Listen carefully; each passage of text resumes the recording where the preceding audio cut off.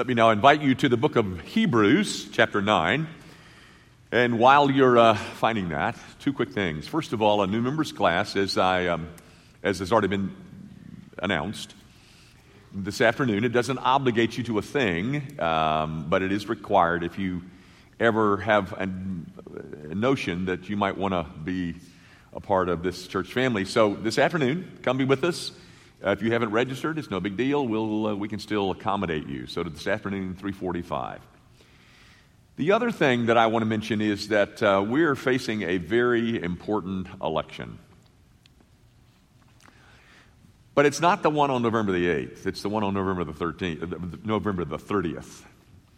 That's when you will elect the leaders of this church family known as Grace of Van. As you know, you are the electorate. You are also the nominating committee. There is no backroom committee arranging who gets nominated. You're it. You do it. And to do it, you use these blue cards. You know, we have the whole month of October set aside for if you're a member of this church that you can nominate. Here's what you need. If you're a member here, nominate a man that you think qualifies for the office of elder on this blue card. I've got several up here, but I think they're also in your on the pews as well. So you've got 9 days left, 10 days left. What is that? 9 days, I guess.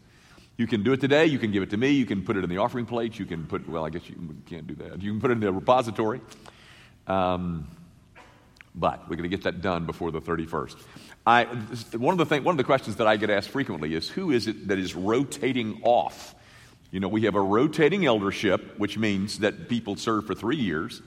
They're off a year, and then they have to be renominated and reelected to come back on. But people want to know, who is it that's rotating off now, this year? Here's the 4 names that are rotating off this year. Pat Scholes, Alan Greer, Will Albritton, and Gary Bynum. Those are the 4 guys that are rotating off. They've served 3 years. So those 4 men are rotating off, but there will be 5 vacancies because we're expanding the session from 12 to 15. And this is the last year that we'll have 5. Well, this will be the last expansion year. So there'll be 5 openings, and the 4 men. I hope that's clear. But we'll have a congregational meeting on the 30th of November, where you will elect from the list of names that you nominate. Okay. Now, grab your Bibles and let's read the text. Pardon me, in Hebrews chapter 9. Beginning at verse 23, I'm going to do something that I don't like to do, but I'll explain why next week. I'm going to stop right in the middle of a paragraph, but you'll understand better next week. Hebrews chapter 9 at verse 23, and it reads like this. Thus it was necessary for the copies of the heavenly things to be purified with these rites, but the heavenly things themselves with better sacrifices than these. For Christ has entered not into holy places made with hands, which are copies of the true things, but into heaven itself, now to appear in the presence of God on our behalf. Nor was it to offer himself repeatedly, as the high priest enters the holy places every year with blood not his own, for then he would have had to suffer repeatedly since the foundation of the world. But as it is, he has appeared once for all at the end of the ages to put away sin by the sacrifice of himself. The grass withers and the flower fades, but the word of our God, this endures forever. Guys, we return to our study of the book of Hebrews. We've been away from about 6 weeks now, but we resume with this text. And as we resume our study, I want to start by asking you to turn over to Isaiah 59. And I'm going to read one verse, and then I'm going to ask you a question. It's pretty simple, and it relates very directly to what we're going to study in Hebrews 9. So keep your finger in Hebrews 9. This is out of Isaiah chapter 59, One verse, verse 2. And it reads like this. But your iniquities have made a separation between you and your God, and your sins have hidden his face from you so that he does not hear. Now, guys, according to that, it's pretty simple. What is it that has separated us from God? Pretty clear, isn't it? You can call it iniquities or sins. They're both just those words are used interchangeably. But it is our sin that has separated us from our God. Now, go back to Hebrews chapter 9. You'll notice that the last text that we looked at 6 weeks ago, the last word of the text in verse 22 is the word sins. Without the shedding of blood, there is no forgiveness of sins. You know, that's the thing that separated us from God. So this text opens up like this. Verse 23. Thus it was necessary. What was necessary? Well, we'll see it in just a minute. But in a verse and a half, in verse 22 and 23 or so, there's some language in there that may confuse you. And it's all he's saying there is that the temple in Jerusalem is simply a model of the one that was in heaven. So, though you may not understand that whole thing completely, this much we do understand. It is our sin that has separated us from God. You know, it's funny how a little word, S-I-N, could mean so very much, but it does. It's that thing, sin, that has separated us from God. And because of sin, it was necessary for Jesus to appear, says verse 24, to appear in the presence of God on our behalf. Because sin has separated us, because of that situation existing, it now becomes necessary for Jesus to appear not in the model in Jerusalem, but in the heavenly one, in the presence of God on our behalf. To do what? Look at verse 26. He has appeared once for all at the end of the ages to put away sin. That separating thing. That thing that separated us from God. It was necessary for him to appear in the presence of God to put away sin. Pardon me. He didn't try to put away sin. He did put away sin. You know, that thing that separated us from God. He appeared, and by the way, notice it doesn't say he was born. He appeared. It says it twice in verse 24 and 26. He appeared to put away sin. Not so that we could wear a WWJD bracelet, or not so that he could set us an example, or that he could reveal to us the love of God. The liberals love to put that stuff out front. It's not out front, it's in the back. Jesus appeared not to live, but to die. Guys, around here, we don't preach Christ. We preach Christ crucified. He didn't put away sin by his example. He didn't put away sin by his teaching. He did not merely put away the stain of it or the filth of it or the pollution of it. He put away sin itself. All of its various shapes and sizes and forms and degrees. He put it away. And because he did, all of that other stuff, like the filth and the guilt and the stain of it, that went with it. The Old Testament sacrificial system dealt with sin. Christ appeared to put it away. Okay then, how? How did he do that? Again, look at verse 26. He has appeared once and for all at the end of the ages to put away sin. Look at it. By the sacrifice of himself. The sacrifice was himself. There was no third party. He didn't get any help. And the effectiveness of that sacrifice is grounded in the nature of the sacrifice itself.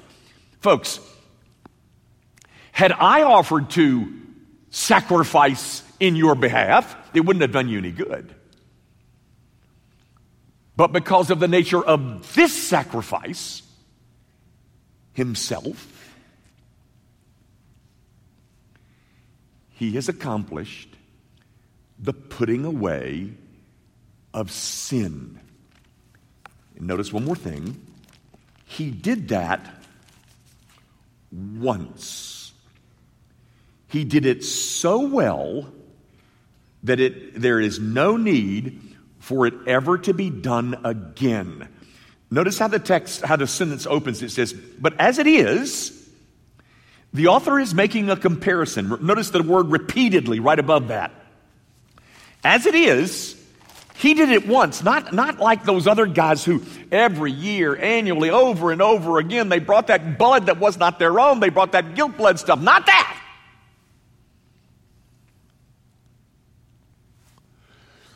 He's offered himself once and for all. And because of the infinite value of that sacrifice, it never need be offered again. That work of putting away sin is finished. It's completed. He never does a work halfway. You remember he hung from the cross and said, "It is finished." He wasn't talking about the fact that his life was over. He was talking about the fact that his work was done. Later on in chapter 10 of Hebrews, we're going to see that he sat down. Well, he sat down because there was nothing else to do. Because everything that needed to be done, he has accomplished. We don't have to, like Moses and all of the Old Testament saints, look forward to the coming of the putting away of sin. No. It's been put away. It was done. It was completed. You notice in the text it says, on our behalf, my sin that separated me from God, making it necessary for him to appear in the presence of God so that my sin could be put away. And he did that once. Now, guys, I think that's the message of the little paragraph. But why should that matter to us? Why is understanding that so important? Well, let me tell you a couple of 3 reasons. Number one, does your past sin still haunt you? You know that stuff you did in college? The stuff that you did in your marriage a couple of years back? Does it still overwhelm you? The stuff that you don't want anybody else in the room to know about? The skeletons that hang in your... Does it still haunt you? Then, ladies and gentlemen, you have come to the right place. Because those of you who are in Christ Jesus, this text has a bit of good news. It has a lot of good news for you. He has appeared in the presence of God on our behalf to put away sin. You know, there's a statement in Isaiah 38 where Isaiah is speaking, and he says about God, and I'm quoting, "You have cast all my sins behind your back." And Spurgeon, Charles Spurgeon, one of my heroes, Spurgeon was commenting on that Isaiah 38 passage about you have cast all my sins behind your back. And Spurgeon said this, "Tell me, where is that?" Where is God's back? Is there any place that is behind the back of an omnipresent God? It must be, said Spurgeon. Nowhere. Yes. The same place my sin is. It's nowhere. It's gone.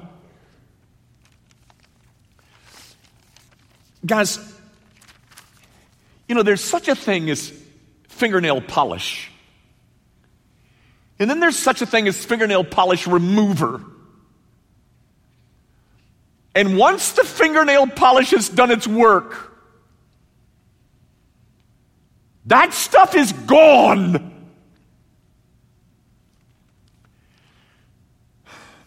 Gang,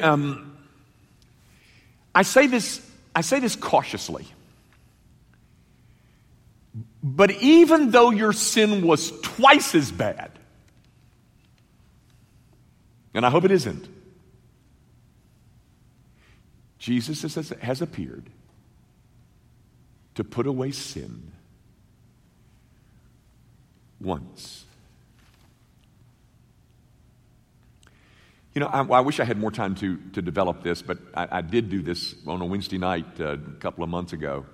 So I'll try to do it quickly. In the Old Testament, the nation of Israel, as a part of her political organization, or her religious political organization, provided what was known as the cities of refuge. There were 6 cities in the nation of Israel in the Old Testament, 3 on one side of the Jordan and 3 on the other, into which someone could flee if they had been guilty of killing someone accidentally.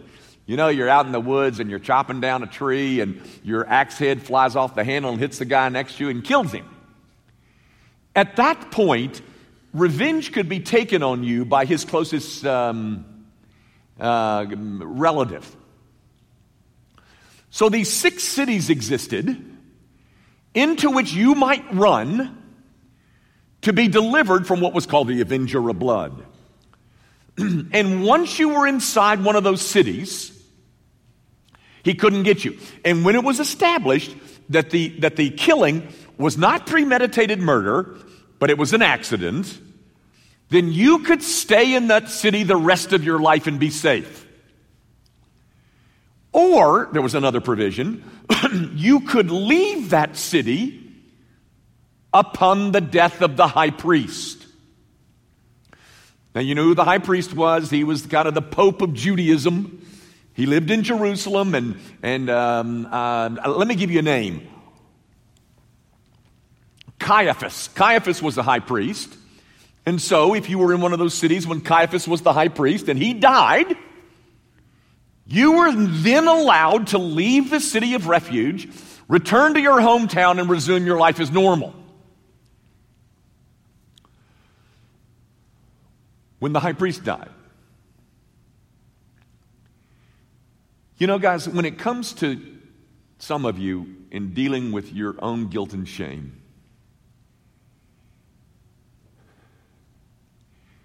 I want to grab you by the shoulders and catch you in the back of your retinas and tell you, did you not hear? Do you not realize? Do you not know that the high priest has died? You don't need to live in that anymore. You don't need to live with the guilt and the shame of the stuff that you did in college. You're set free. You can go. Because the high priest has died. Did you know that? I do not understand why I constantly deal with professing Christians who still wallow around in the shame of what they did in the past. I'm sorry you did it. But ladies and gentlemen, Jesus has appeared in the presence of God on our behalf to put away sin by the sacrifice of himself. And he did it once because it was so well done. You know, this debt that you think you still have got to pay because of your sin, I don't know why you still hold on to that. The debt was paid. You know, the first car that I ever bought, it was right before Susie and I got married. I bought a Cutlass Supreme. It was brand new. I had a car that I, traded in on this new Cutlass Supreme. It was in 1970. And in return, I got this coupon book that I owed 36 payments of $94.14. So 36 times I had to write a check for $94.14 and send it to whomever to pay for this new car that we drove. But when I finally paid that 36th one, when I finally wrote the 36th check, I never thought about the debt again. Why do you keep holding on to your debt? Has someone not told you? The high priest has died. Indeed, we all created a debt that we could not pay.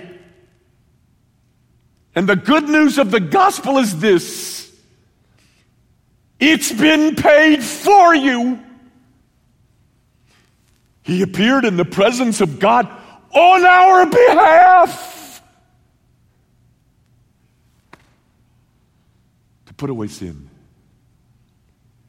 by the sacrifice of himself. And he did it once. That's why this text is so important.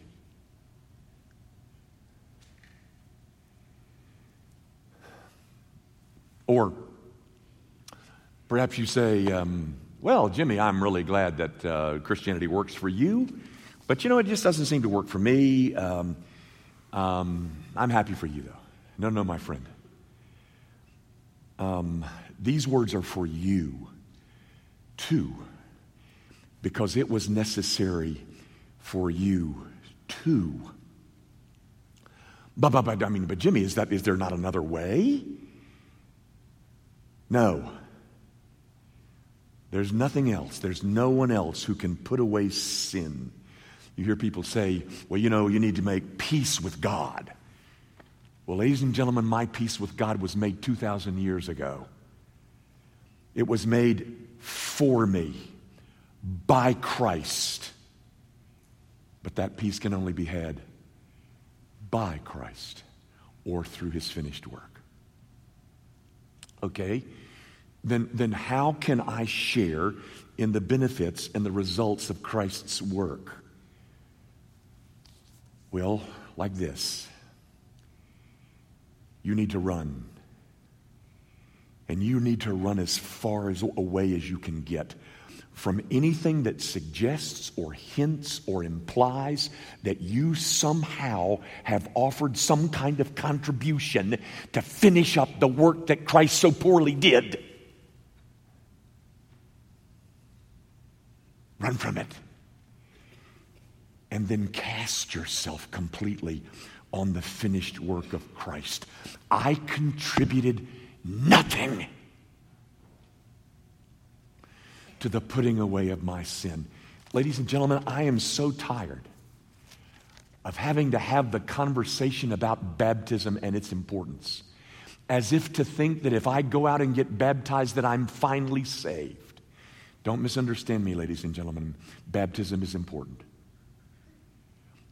But there is nothing that my baptism contributes to the putting away of my sin. If baptism could have saved me, then why did Christ come at all? I need to run from anything that promotes a righteousness of self and cast myself wholly upon the finished work of Christ. One other thing. How do you intend to compensate God for all your sin? This text says that he appeared once to put away sin. But I need to remind you, he's going to appear again. And when he comes back, he will not be here to put away sin. He will be here to judge. And then, if you have not embraced him, even the rocks will not cover you. Ladies and gentlemen, I say to you, if your sin has never overwhelmed you, then you are the one with the most to fear. But if it has, then here's the gospel. Jesus Christ has appeared in the presence of God once on our behalf to put away sin by the sacrifice of himself.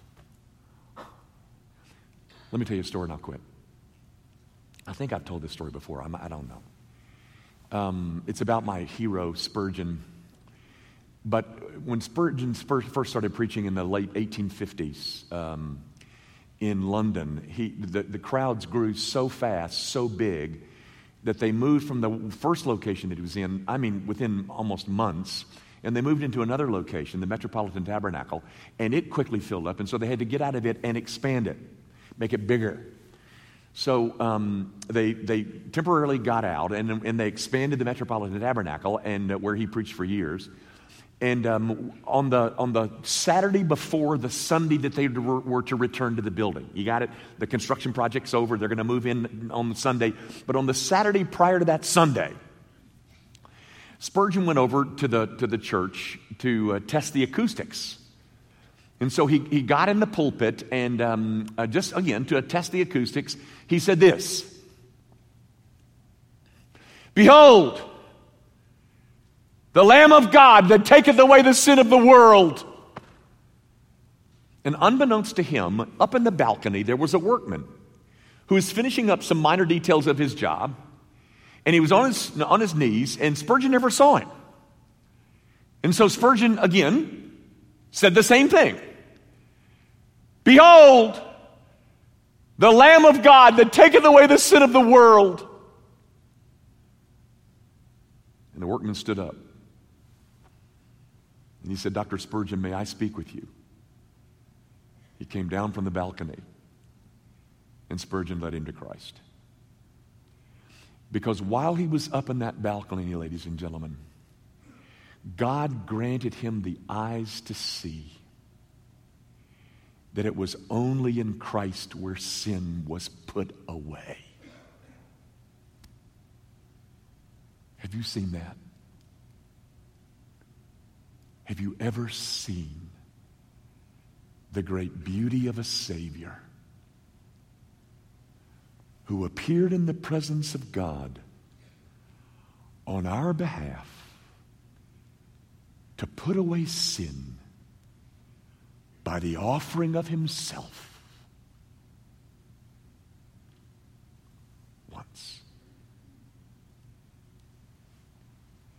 once and for all.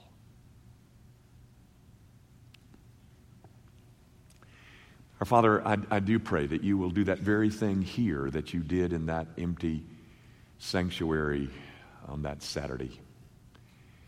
That you will use this text, the great beauty of it, to open the eyes of men and women who have thought that there was some other way to deal with the thing that separates us from you, that they could somehow manipulate you into looking the other way over their sin.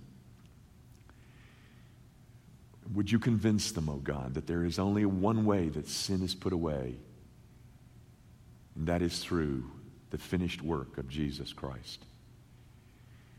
Lord, for the rest of us who know that, who have embraced it, and yet still wallow around in the shallow pool of our own shame, would you set your people free from that? Would you cause them to see that because of the death of the high priest, I need no longer ever again be troubled by the guilt and the shame that my sin produced. Speak to them, O God, and tell them that they are free to go. Father, if you brought people here who have not yet met our Savior, do for them what you did for that workman. Do it for Christ's sake. In his name we pray. Amen.